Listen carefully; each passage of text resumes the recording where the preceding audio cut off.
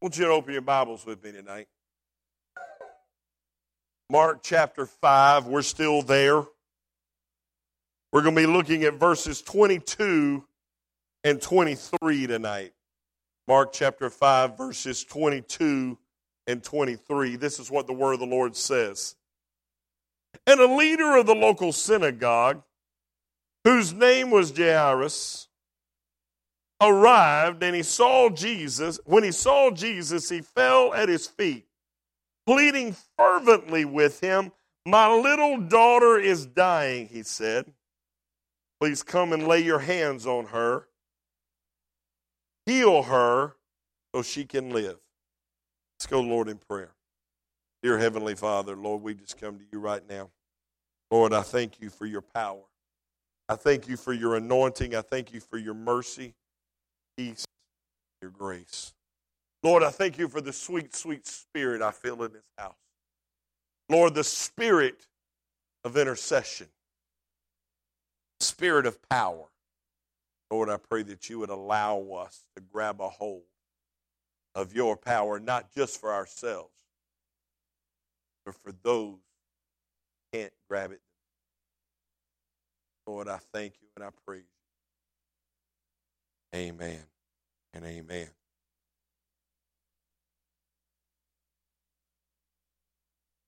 Pop-up revival tonight, I'm calling this service All for Someone Else.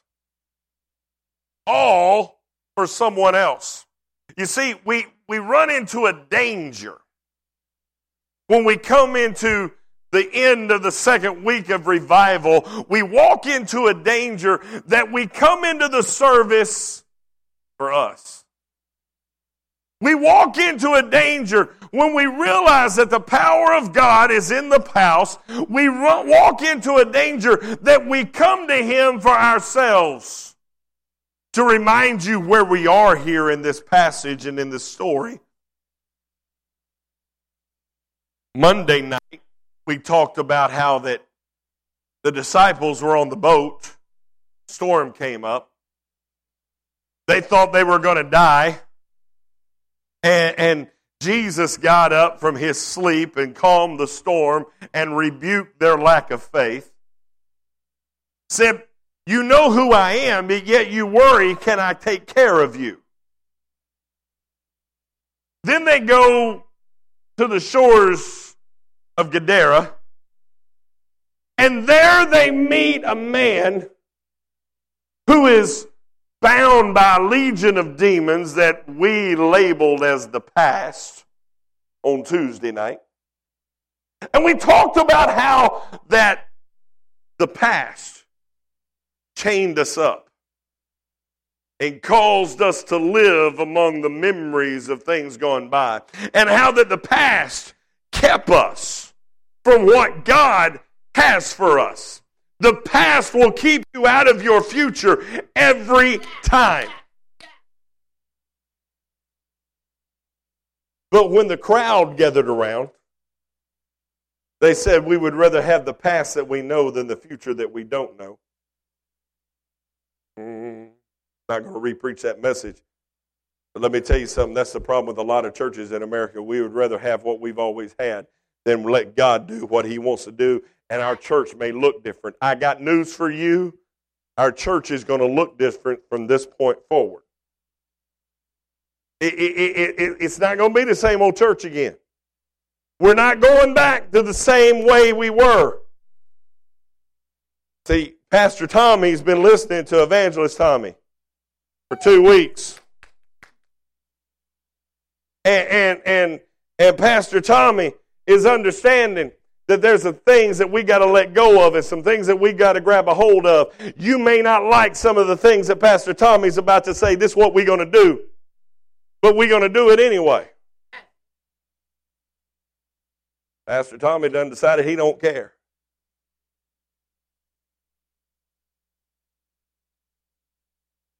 Again, the crowd was more concerned about what it was costing them than what God could give. The disciples were afraid God couldn't take care of them. The crowd, the inhabitants of the Gerasenes, were more concerned about what God was going to cost them. He had already cost them 2,000 pigs. They were more concerned about what God was going to cost them. So now he gets in the boat and he comes back across the water. When he gets there, there is a crowd gathered. Now, why is there a crowd there? There's a crowd there because word had gotten out. This man Jesus, I heard he healed a lame man. I heard they lowered a guy down through a roof and he forgave him of his sins. Now understand, they wasn't concerned about his healing. They were concerned about his salvation. How dare Jesus forgive him of his sins? This man has forgiven people of sin. He has cast out evil spirits. He has healed the sick. He has healed the lame. He has calmed the storm. He has driven demons out of the demonic of Gadara. This man's got power. I want some. As Brother Curtis was saying, they said there's a super duper whooper whopper coming. Oh! Can I lie to you for a little bit? No, I'm not going to lie. I've decided I'm going to quit asking if I tell the truth. I'm just going to start asking if I can lie. But let me tell you the truth. There's a good chance that if I'd have brought Curtis Silcox or David Tennyson, we could have filled the house. Every time I brought them, any other time we filled the house. Dear Lord, we had 50 people that stayed here all day long to hear both of them 4 services in one day last year. And I had 50 people that were here all day. I don't think we've had 50, but one night, this whole revival. We could have filled the crowd. You know why? Because the crowd would come to hear the dude whistle. They'd come hear that crazy Cajun guy get up at it, whistles when he preaches, and he bounces around. They'd have filled the seats to come hear the dude with the weird eyes.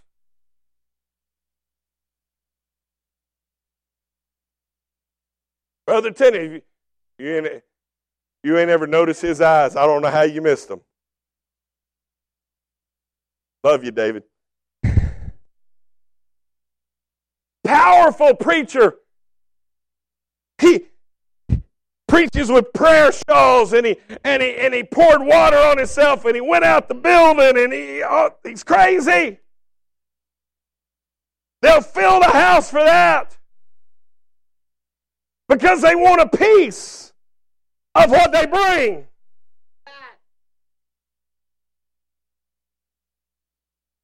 Pastor Tommy.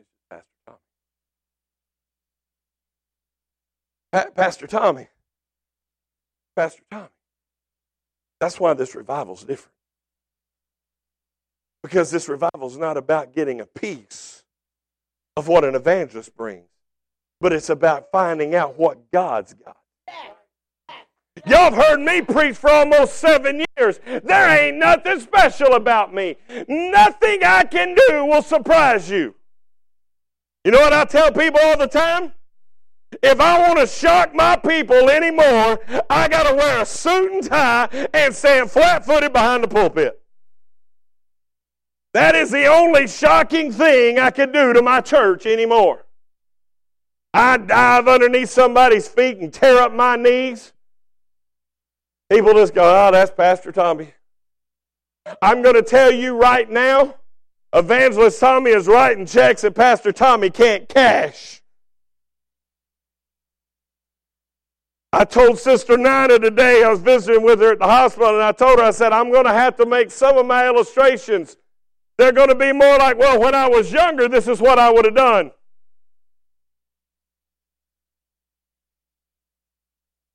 Several years ago, I would have done. Getting too old to do that stuff anymore.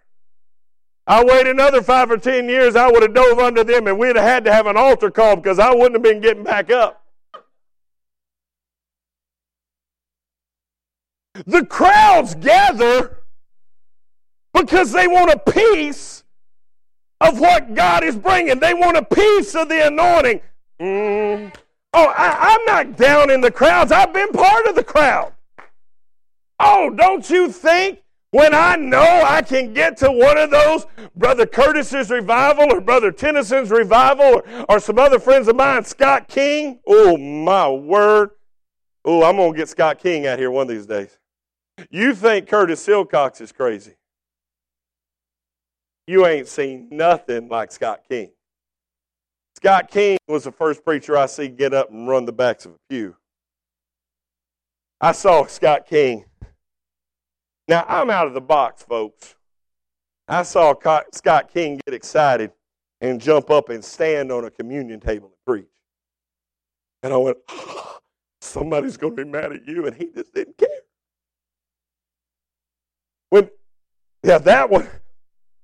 If he stood on that one and preached, I'd just be shouting God for the miracle.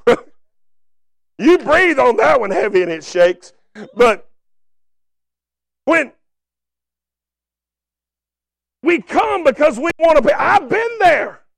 I used to follow Scott King all around upstate South Carolina. I wanted to hear him preach. I worked with him in the ministry. There wasn't many people that could keep up with him at an altar, but I could. And most of the time. And God just blessed. Man, I love hearing Dr. Hill preach. Woo! I love all these guys that, man, I want to be there. I've told you about the times in South Carolina when I was hurting and I was going through depression and I felt like I wasn't going to make it. And I went to camp meeting and Floyd LaHun was there and he was calling people out and he was giving them words and I'm sitting on the seat going,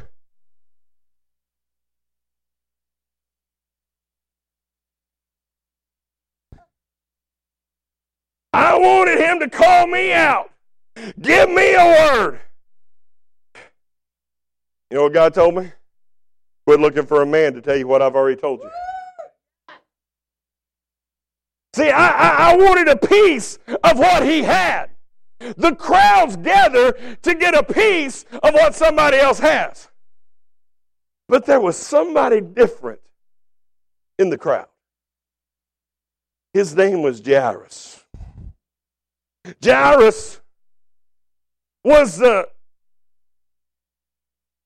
head of the synagogue. Where did I throw those? For those I've told to pray, don't have a headache. I'm just tired of wearing glasses. Jairus comes. He says, God, I don't need a piece of you.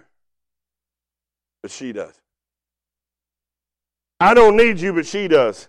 Then the leader of the local synagogue, whose name was Jairus, arrived. When he saw Jesus, he fell at his feet, pleading fervently with him.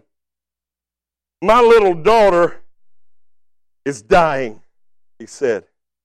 Please come and lay your hands on her.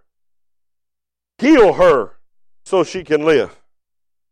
See, the crowd was there wanting to get a piece of Christ, wanting to get a piece of the blessing, wanting to get a piece of the outpouring. Jairus showed up. And he says, I'm the head of the synagogue. Obviously he believed. Obviously he was a believer. He said, I don't need you for me.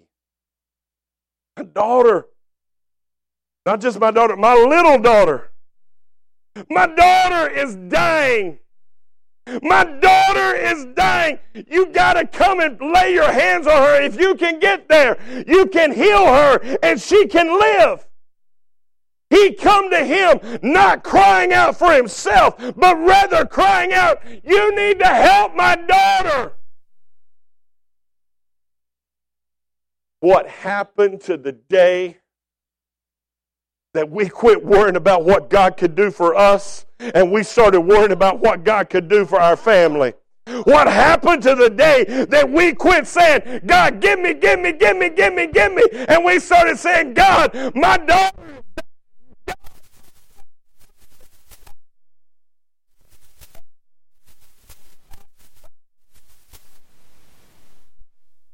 What happened to the days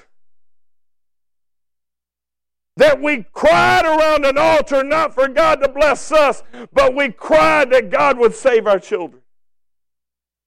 I can tell you what happened to them. They disappeared. That's why your kids ain't here.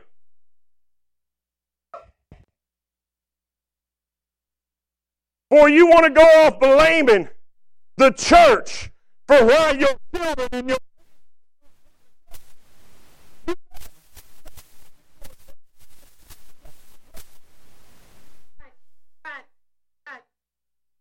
we don't intercede anymore. We don't come to Him anymore fervently asking God, I don't need anything from me, but my daughter.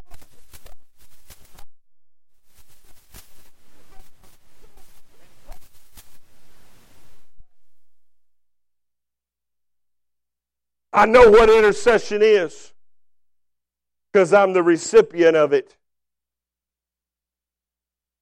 My mama sat in a brown pillow-top chair, wicker wings on the side of it. She sat in that chair with the air conditioner off at 100. Tears in her eyes. And God, I can live without air if He has to live without air. At a time when our life financially, we couldn't afford to turn the air on because we couldn't pay an electric bill if we ran an air conditioner. My mama sat in a chair and turned her air conditioner off that somebody else was paying the bill on. And she sat in that chair and she interceded until God provided an answer. There were days and nights that I wasn't living right, that I wasn't that I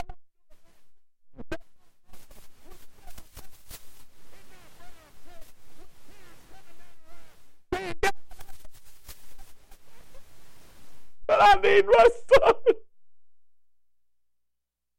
I didn't get saved because I was smart enough to find Christ.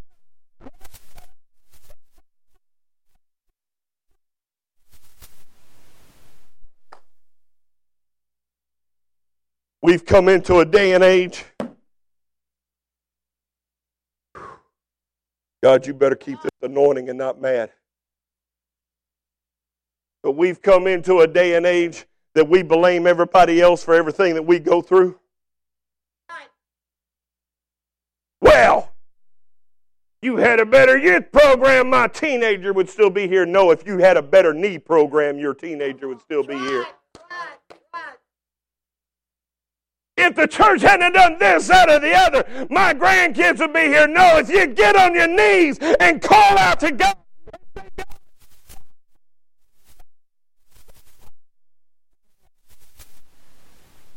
We got to get back to saying it's not about me, it's about them. Jairus come.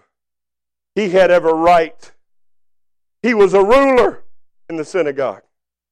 He had authority. I understand my history right. As a ruler in the synagogue, Jesus was a rabbi. But if I understand right, the ruler of the local synagogue would have been above the rabbi. He could have come up and said, hey, Rabbi, I'm the ruler. Come on. But instead, he bowed down and fervently cried. Bowed down and fervently cried, I'm okay, but my little daughter is dying. You know what our problem is? We don't understand what dying is.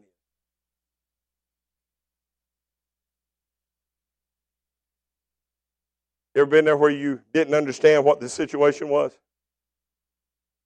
A couple of years ago, I got a phone call.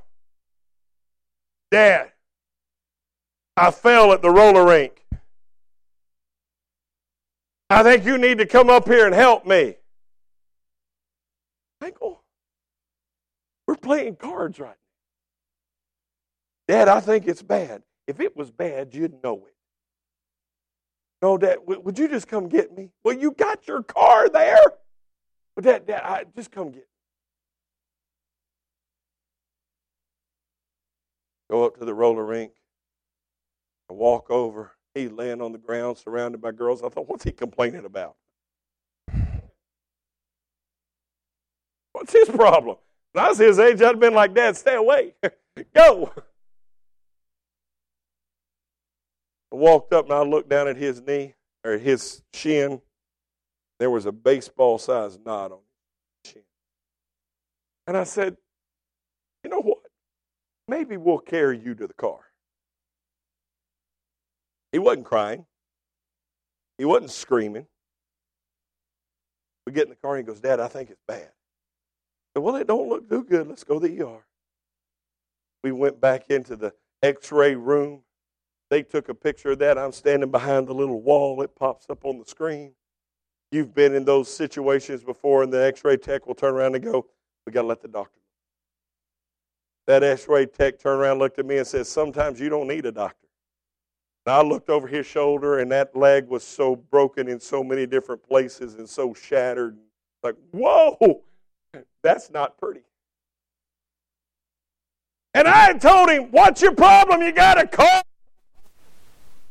I didn't understand how serious the situation was. Oh, but I can tell you another day. Happened actually before this, where I got a phone call from his friend. And he said, Mr. Sandiford, we've had a wreck. I'm like, all right, where are you at? Right behind the golf course. Okay, I'm on my way. Right as I hang up, I thought I heard him say, we rolled the car. I'm thinking, how'd you roll the car in town? I go to pull, exactly, it was Michael. I go to pull out of from the country club, and I'll see all the ambulances and police cars. I'm like, all right, I know where I'm going, and I pull around there. They have the road blocked off. I get out of the car. I say, that's my son. I'm still relaxed. And I come over a little rise. I see the ambulance doors open, and I see 4 people carrying my son on a stretcher. I quit walking. That boy started running. Cop stands his hand out, and I said, get out of my way, that's my boy! My boy's hurt! My boy!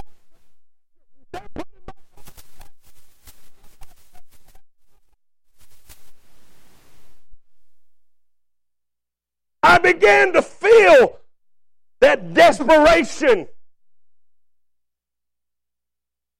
I've told you 2 stories, physical happening. But you know what's wrong? None of us are feeling that desperation for our lost children.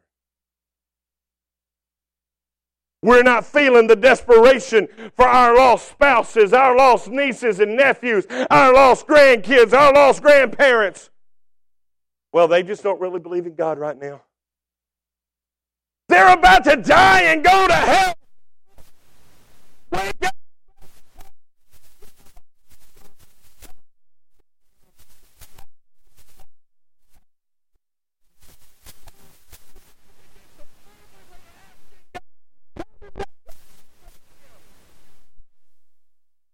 We got to get serious. It's got to hurt us. Your neighbor is dying. Your coworker is dying spiritually. And we act like it's no big deal. Sure glad I'm an evangelist and I don't have to stay here and deal with this. The evangelist, I'm lost now. Jairus says, I can't do this. I need you. And Jesus says, I'll come. Oh, that's good news. That's good news. They began to walk down the road, and all of a sudden, some crazy lady dives under. It may have been Jairus' feet she dived. And I would show you what that looked like again, but I don't think I could survive it. She touched the hem of his garment, and Jesus stopped. When you get desperate and you want God to move, the last thing you want to see is Jesus stop. Boom. Jesus stopped. He said, who touched me? Jairus is saying, I don't care who touched you. Let's go. Jesus begins to carry on a conversation with the woman with the issue of blood. Talked about it last night. He spoke peace into her. He spoke power. Said she wouldn't suffer anymore. And while he's telling her that she will not suffer anymore, what the Bible says. While he was still speaking to her, messengers arrived from the home of Jairus, the leader of the synagogue. They told him, your daughter is dead. There's no use troubling the teacher now. While Jesus is telling one, you'll never suffer again, the messengers are telling another, your suffering has just started. Am I the only one that's ever been in that place? Am I the only one that's ever been in a church when all of a sudden God sets somebody free of what I'm struggling with, and I'm sitting over here going, hey, what about me? You're telling her she's got peace and she'll never suffer again, and my suffering just started. There's no use. We don't need to bother Jesus with this anymore. Oh, let me give you a little word of advice. When you start interceding for people that can't fight for themselves, somebody's going to tell you it's not worth anything. Somebody's going to come up when you're crying for your children, when you're crying for your parents, when you're crying for your neighbors, and they're going to say it's no use. God's too busy dealing with the ones that get to him. Oh, you got to be the one that gets there. I'm glad I'm an evangelist. I can pull off and do other stuff. It reminds me of a man that spent 38 years by a pool.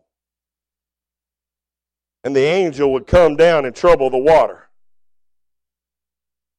I always thought this was the funniest story in the Bible.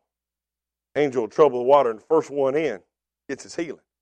It's like the ultimate game of, first one there wins.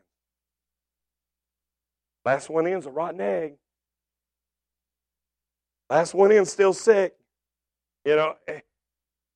This man laid there 38 years. Jesus comes by and says, why haven't you been healed? I don't have nobody put me in the water.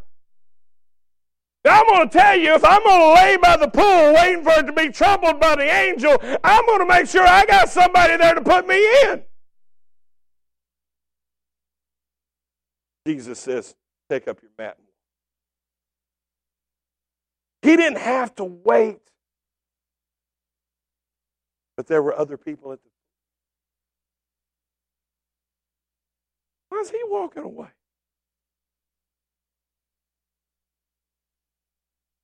Tell you something.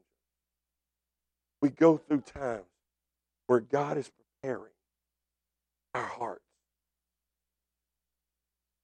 He's preparing miracles that we can't explain. We talked about this at the very first of this revival. I preached a sermon about the lame man at the gate beautiful. He had been laid there his whole life. Jesus would have had to have walked by him. But he was preparing a healing He was preparing a healing for that man. He was preparing victory for that man so that man's healing could bring a revival. I got news for you, church. When Jesus stops to heal somebody else, He hasn't forgotten about you. Somebody's going to tell you there's no use. Somebody's going to tell you it's not worth bothering Jesus anymore. You have been praying for healing for 11 years, Beth. Get up. You've been asking God to change your life, your entire life. There's no use. I come by to tell you, it's never too late. I come by to give you the same message I gave you last night. Don't give up, don't give up, don't give up, don't give up. Jesus hears them. Isn't it good news when Jesus hears your critics? Oh, that's so good. I want to say it again. Isn't it good news when Jesus hears your critics?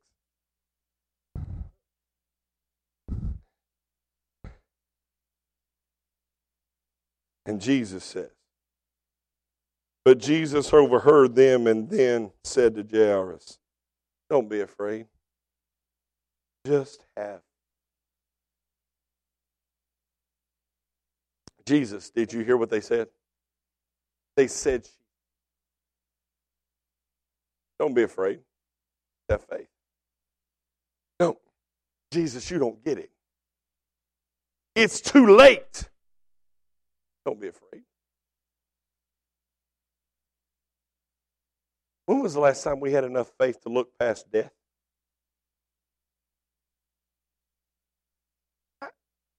I don't know that I've ever had enough faith to look past death. He said, don't be afraid. Just have faith. When he heard the words of the critics, when he heard the words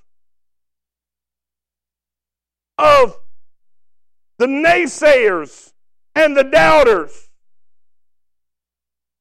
looks at Jairus. Don't listen to them. Remember.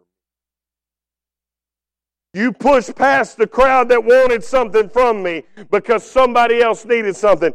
Don't start worrying about them now. Don't start worrying about them now. The same God you came begging to a few moments ago is still the same God that can take care of your need. Just because your enemy, just because other people have come up and said, too late. Too late now. That relationship's dead. That person's lost. You missed your shot. It's too late. Jesus says, don't be afraid. I tell you, when we start walking in fear, we start stealing God's praise. When we start walking in fear, we start taking away what God wants to do in our life. We start believing what others say instead of believing what God says. This is the way they said in the Old Testament, whose report will you believe? I will believe the report of the Lord. They sent 12 spies into the promised land. They all come back, said it was beautiful. 10 of them said they couldn't do it, but 2 of them said, oh, we can't do it on our own.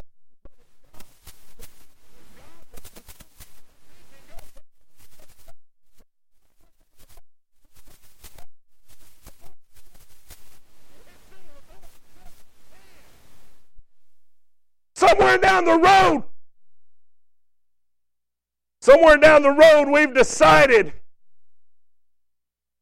that we can't be holy. When God has said we are to be holy as He is holy.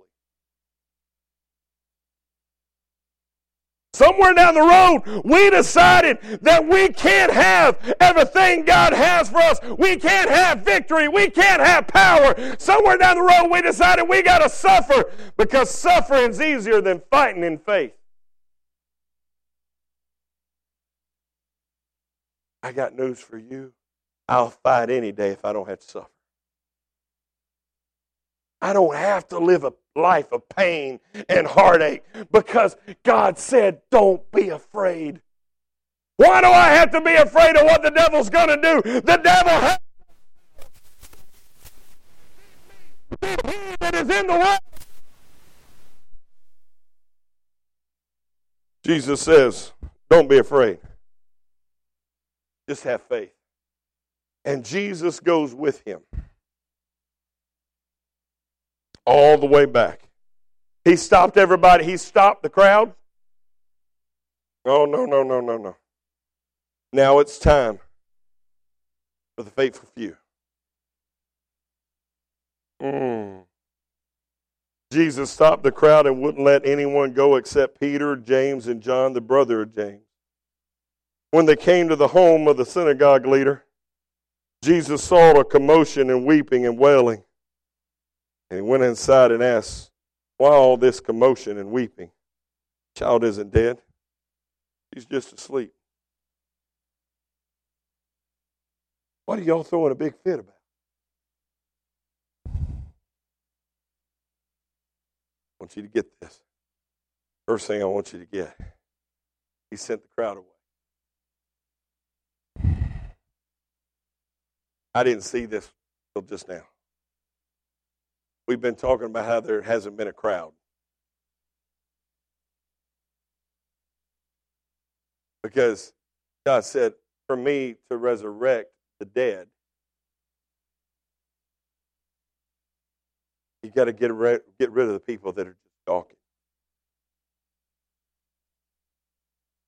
If God's going to resurrect a dead church, and trust me, church, we've been dead. Sorry. If that offends you, that's just because you're dead. Because if you were alive in Christ, you wouldn't be offended. We've been a dead church. And God can't resurrect a dead church with a bunch of gawkers around. And He brought in those that believe. He brought in those that worship. He brought in those that had seen the storm calm. He brought in those. Who did He bring? He brought the fishermen. He brought the ones that were driving the boat, that weren't running to Him and saying, "You're going to die." And He says, "What's wrong with you? You still have no faith?" He brought the ones that believe.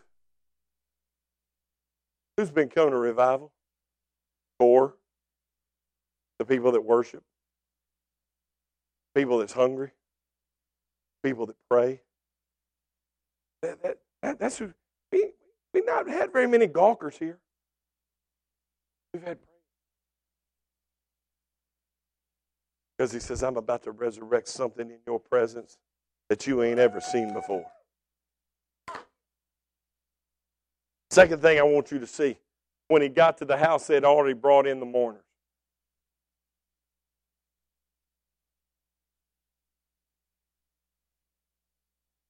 And I tell you, there's a lot of churches right now that are filling up, but they're only filling up because there's more. We got a lot of churches that come together and they celebrate and they raise their hands and they hoot and holler, but all they ever talk about is what used to be. Every service you go in, oh, we used to have great revivals around here. They've set their eyes on the past. Ooh, I'm about to step on some toes and probably offend some people. Get your offender out of the way, because we got a bunch of churches that have set their whole life up to look like, when you walk in the church, their church looks like 1950. Because 1950 was the last time they got blessed. We got a bunch of churches that look like 1970, because 1970 is the last time they got blessed. We got a lot of churches that look like 1990, because 1990 was the last time there was a revival fire in there. We got a bunch of churches that look like 2015, because 2015 is when the last revival was. I got news for you. I don't need yesterday's revival. I don't need to fill the house with mourners mourning over what we once had, because God.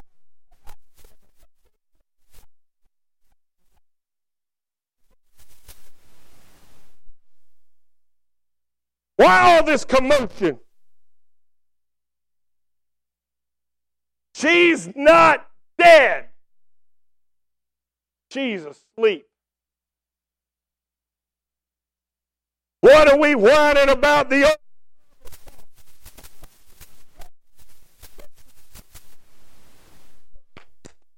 The anointing isn't dead. It's just asleep. The power isn't dead. It's just asleep. Oh, somewhere down the road, we got to quit thinking that everything is gone and it ain't ever coming back. All it's done is we've allowed it to take. Why do people go to sleep? Because they get bored. You know why the church goes to sleep? Because it doesn't have action. You know why the church goes to sleep? Because it's not moving anymore. You know why the anointing goes to sleep? Because it's not working anymore.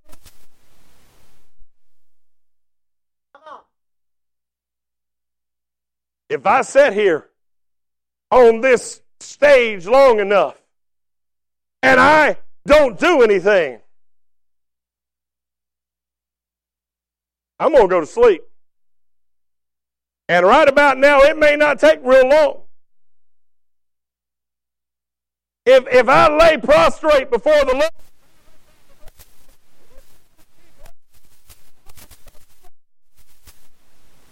Lord, I know none of you have ever bowed your head to pray in church and woke up 20 minutes later.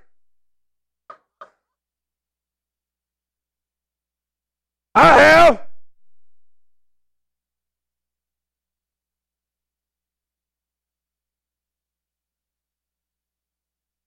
And I tell you something, the power of God, the revival of God's Spirit, it's not dead, it's just asleep. We haven't worked it, we haven't walked it, we haven't lived it, we haven't let it move, we haven't let it control us, we haven't let it guide us, we haven't let it pull us, and the Spirit said, wake me up when you're ready to do it.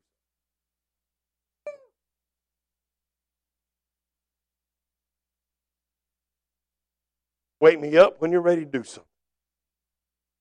I got news for you. The church ain't dead. It's just asleep. We've become so inactive.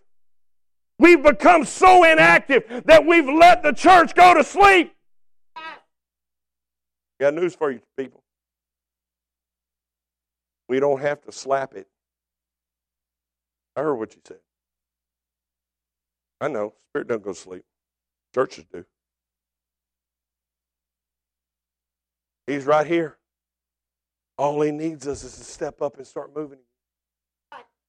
All he needs is us to say, get up.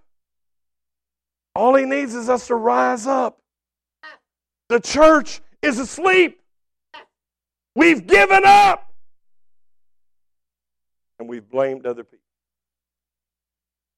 But when intercession, when we begin to realize it's not about us.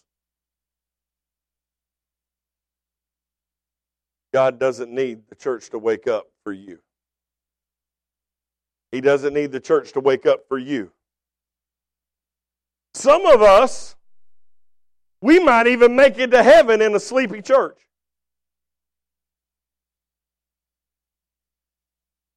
But we're going in by ourselves.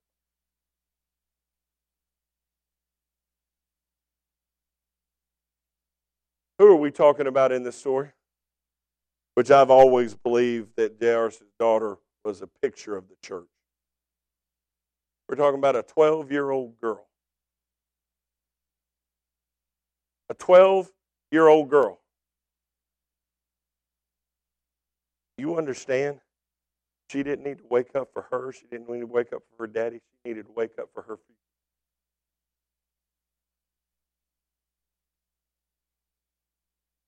She was just getting to the age. She was coming into the time of life that she could reproduce. She didn't need to wake up for her. She didn't even need to wake up for her daddy. She needed to wake up because she had offspring. She had children coming. She had grandchildren coming. Daddy going to live on. She going to go to glory if she was a believer. But her children wasn't going to happen. Her grandchildren wasn't going to happen. Pastor, what are you talking about? I'm telling you, if the church doesn't wake up today, some of us may go to glory. Other churches in town will carry on the gospel, but the children of this house will never exist. If we don't wake up today, we will never.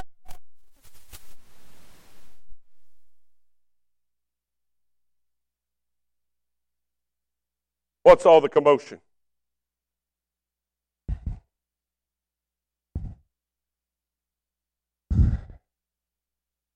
The crowd laughed at him, but he made them all leave. And he took the girl's father and mother and the 3 disciples into the room where the girl was laying. Over and over and over and over and over, we keep coming back to what the crowd does. The crowd wants a piece of him. The crowd laughs. The crowd doesn't want Jesus around. The crowd blocks Jesus from the woman with the issue of blood. Crowd this, the crowd that, other people this, other people that. Can I tell you, other people do nothing but get in the way. Pastor, you saying we don't want anybody else in church? No, that's not what I'm saying. I'm saying we got to quit listening to the world. We've got the gospel backwards. We started listening to the world.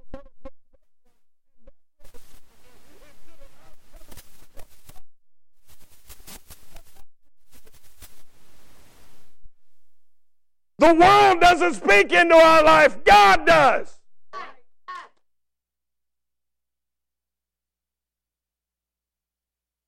The world isn't going to answer its own questions. They can't even figure out if they're boys or girls.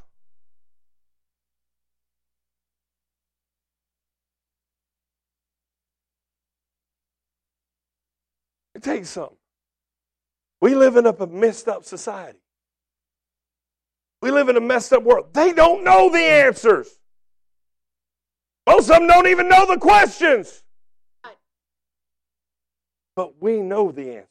We don't have to know the question. We know the answer. Jesus is the answer. The old song says Jesus is the answer for the world today. That hasn't changed. They're going to laugh at us.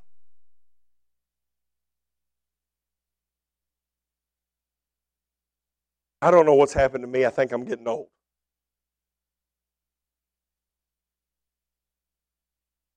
Who said that? Oh my. I preach whole sermons, get one oh my from him, and he gets one in one comment. Tell you something. I think I'm getting old because I'm sounding old. And I'm telling you right now, I am sick, tired of trying to water down the gospel so we can fill up a room. I told you the other day, and I believe it, just because the church is full doesn't mean they water down the gospel, but there's a lot of... We need some old-fashioned holiness Pentecostal preaching. I want the day again where they look at me and they say, "You're strange, bro." I want to be called. What happened to the day that we had to get with new people in the church after church and explain to them that we're not as strange as we look? Why is it that people can come to our church for weeks on end and not have to experience what the Holy Ghost does? Why is it? Oh, it happened to me. Had a young lady come to my church for 5 or 6 weeks. We went to another church. Spirit started moving. She went, broke up with her boyfriend, never came back.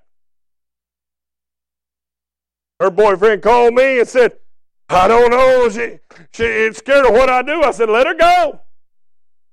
I said all the right things to him. Let her go. Let the anointing flow through you. He was leading worship when the Spirit broke. Hung up the phone and God said, why wasn't she offended in 6 weeks in your church? You know why? Because I was trying to be a different kind of church. I wanted to reach some people who have been hurt by church. I didn't want people to be offended. I didn't want people to be scared. I wanted people, believe it or not, in those days when I preached, I taught. I gave talks. I didn't preach like I preach now, I can guarantee you that. I may have raised my voice a little bit, but I didn't yell like I yell now. You never heard me speak in tongues when I had a microphone. God said, if you want to be my mouth, if you want to preach my word, you better remember what brought you here. It was the power of the Holy Spirit. And I decided that I don't care. Did I change everything? No. I'm still wearing jeans and a golf shirt. I still use illustrations. I still dive under people's feet. Sunday morning, you're going to come in here and there are going to be umbrellas hanging everywhere. But I'm going to tell you right now, I may use props and I may use illustrations, but when I start preaching, I don't preach out of my wisdom. I don't preach with fancy words or educated statements. I get up and I preach the anointing of Jesus Christ. I preach under the power of the Holy Spirit. Why? Because that's the only way I can really preach. Why can't the crowd laugh at us again? When we get to the place that we don't do anything that makes the crowd nervous, maybe we're not doing anything that makes hell nervous.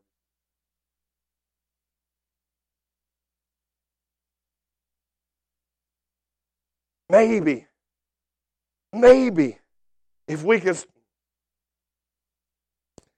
if we'll start driving the gawkers out, we can see the life come in.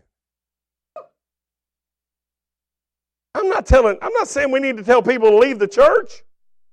I'm saying we don't model church after the gawkers and the laughers, but we say what we're going to do is we're going to worship, we're going to trust, and we're going to believe. And when Jesus resurrects the power, when Jesus resurrects the church, we're going to celebrate with Him. We're not going to worry what you think.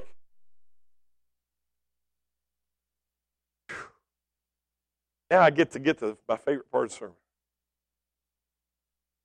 You can tell I've rushed through the rest of the sermon just to get to this next point.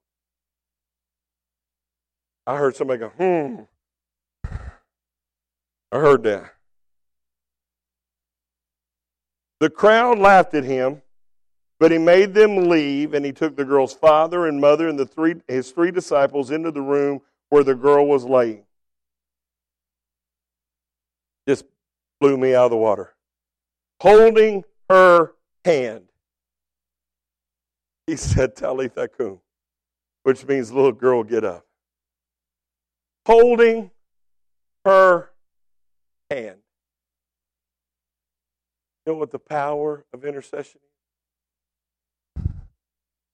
It's when you've cried out, my little girl is sick. She's dying. The crowd has told you it's too late. She's dead. But Jesus comes in.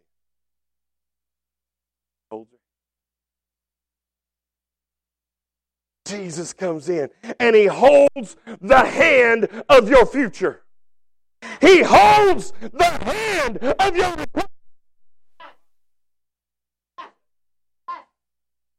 Jesus walks in and he doesn't just speak to that little girl. He doesn't command that little girl. He comes in and he caresses her hand in his hand. All of a sudden, he takes that little girl and he puts her hand in the hand that formed.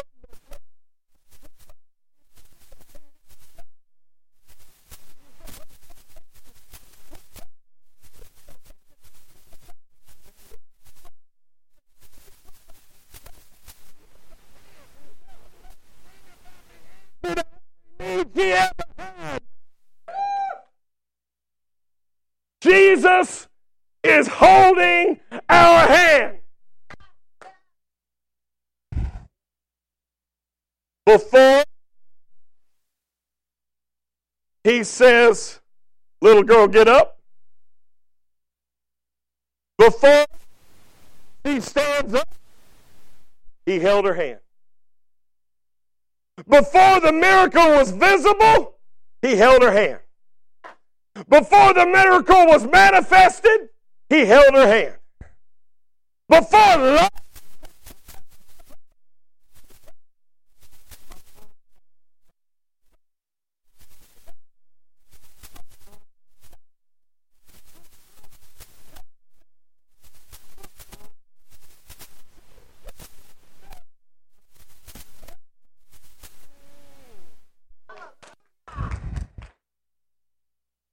Jesus, hold my hand.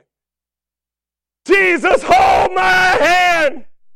Hold my hand. It is at his touch. It is at his ability. It's when he caresses us that he begins to give us life.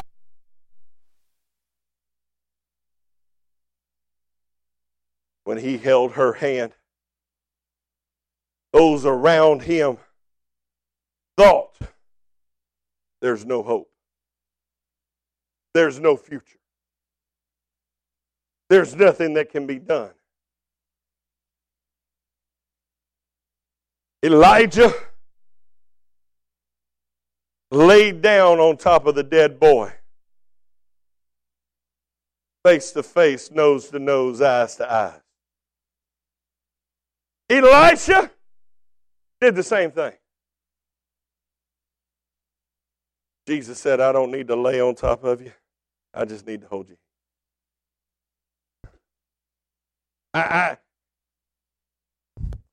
Dead body was thrown in a grave. When he got there, he landed on top of Elisha's dry bones, and he come back to life. Jesus said, you don't need to find my dry bones in a grave. You don't need to fall on me. All I got to do is hold your hand. You don't have to learn a special phrase. You don't have to know the right prayer. You don't have to go.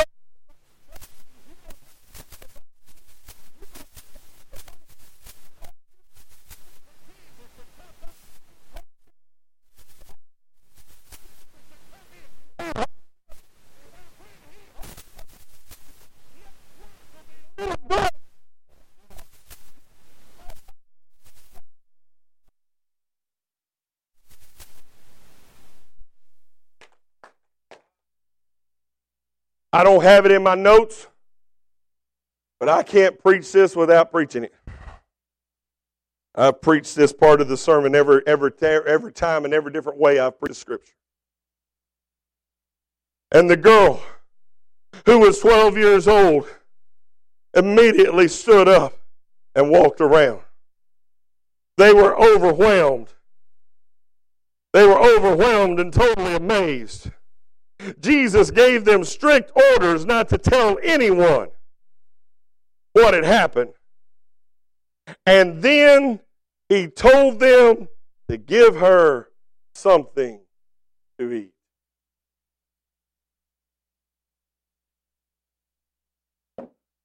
We can have a revival that goes 2 weeks. We can have a revival that goes 2 months. We can have a revival that goes 2 years. Or we can have a revival that goes 2 decades. If we don't start feeding people, they're going to die again. I can get up here and preach all night long about the anointing and about the power and about the shout and about the run. And I'm telling you, I don't back off of any of it. We need the anointing. We need the shout. We need the run. We need the tongues. We need all that dancing. We need all that craziness.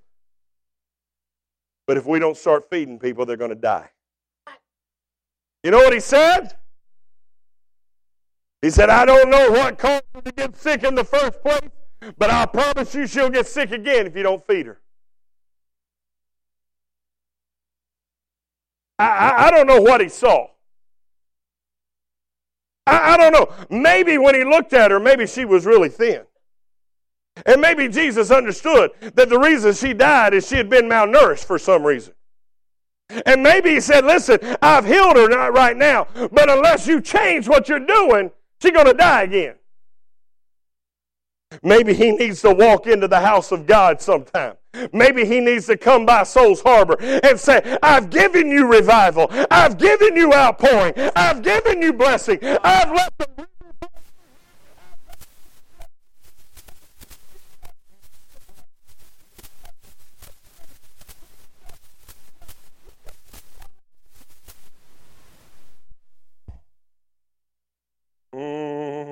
I'm about to give you a hard word. We can't count on God to send us a revival every year or every 2 years to wake us back up.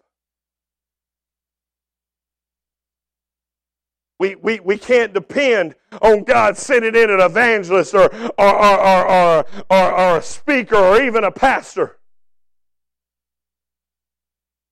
and think that we can live blessing to blessing. Young people, you can't live Winterfest to Winterfest. You can't live youth camp to youth camp. I know, I tried. I tried it back before we had Winterfest. It was a longer run. I'm so old, I'm older than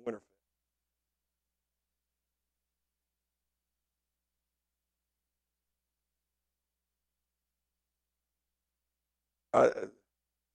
Say how old I am. At Winterfest, did you hear Brother Rob Bailey speak? He was there. Did he ever speak to the crowd? He's the assistant international youth director. My first year at Winterfest, I was his chaperone. Let me tell you something. We try to go revival to revival. You ain't going to make it. You try to go Sunday to Sunday. You're not going to make it. How many of you only eat on Sunday? Some of you better be saying, not me. I only eat 5 meals a day.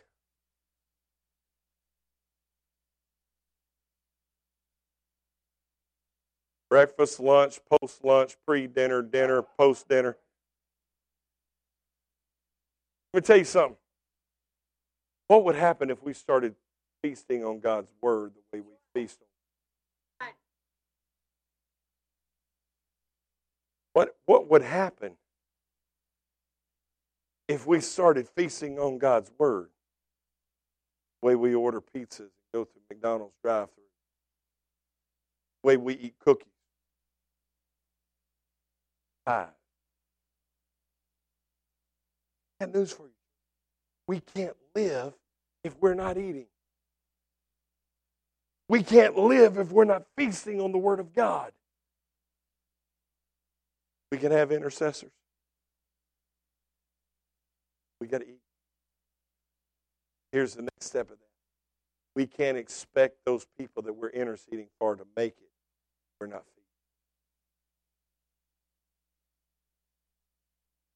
feeding. It's not the church's job.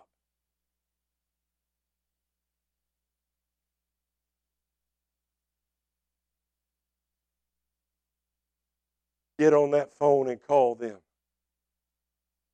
What'd you read today? Send them a text. This is what I read in my devotion. I thought you might want to look at it.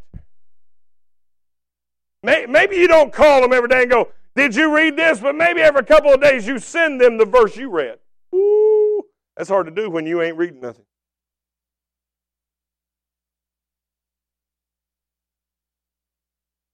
You send them a copy of your prayer list. Hey, I was praying about these things today. I wanted to know if you would join with me and believe that these things will happen. That's something else you can't do if you ain't doing it.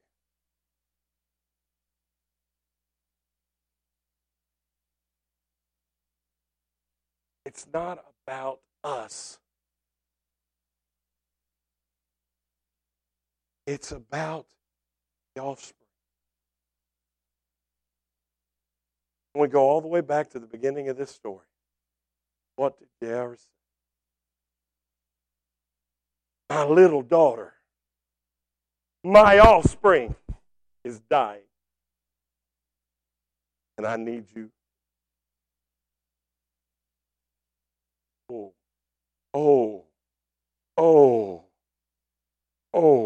My.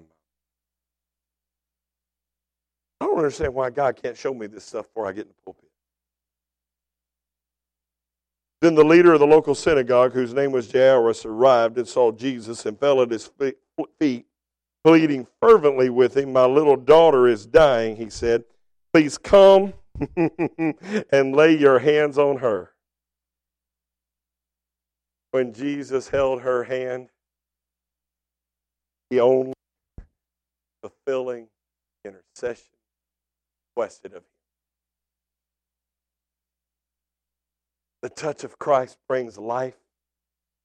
God, lay your hands on my kids. God, lay your hand on my family. God, lay your hand on my church. God, lay your hand on my neighborhood. God, lay your hand on our hearts. Lay your hand.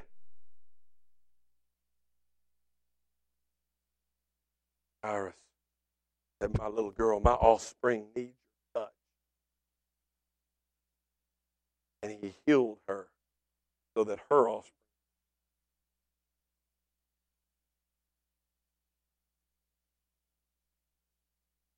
I heard for years that we were one generation away from being non-Pentecostal.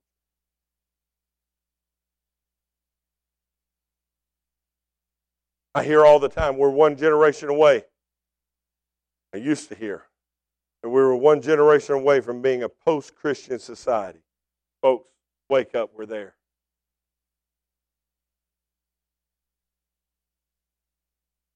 We're one. You know what, though? We thought that generation was a generation that just went away on their own. No, here's the problem. The problem is we quit interceding. Our problem today is not the millennials. It's that we quit praying for the millennials. It's not Generation Z or whatever they're called. It's that we quit praying for them. We quit asking God to touch them. We started complaining about them. We started their music and they can't change this and they can't change that and they better not sit in my seat. Where are the days? There's saints of God, men and women,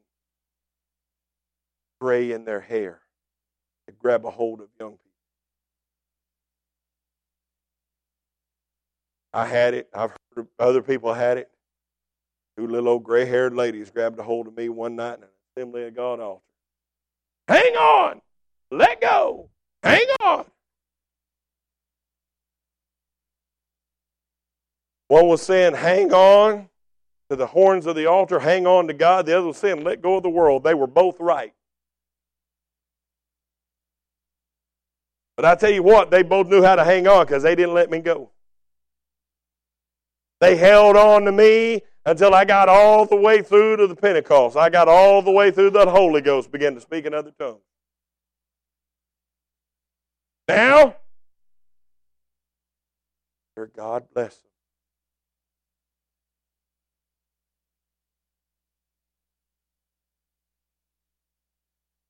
Well, I would pray longer, but I got so much to do.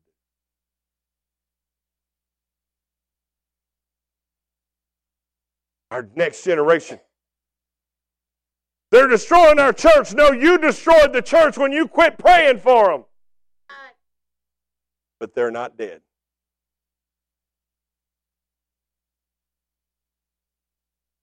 Start crying out again. Generation behind us, dying. Look around this church. Look around this church. Where are you going to be? Where's this church going to be in 10 years? Now remember, this whole front row is from another church. Where are we going to be in 10 years? I mean, I might even be starting to get old in 10 years.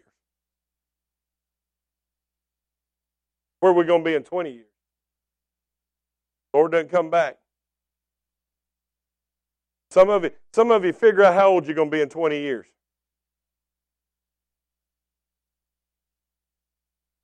Always younger than me. But I'll always be younger than me.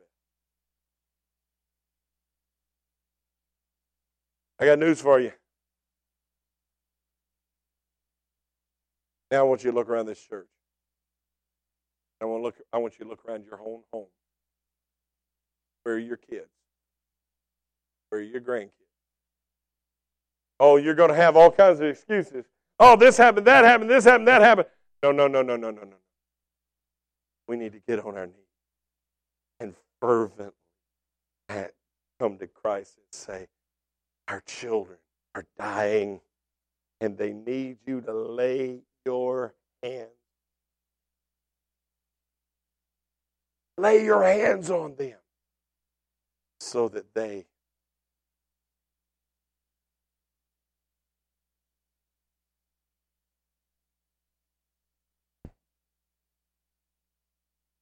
That's about intercession.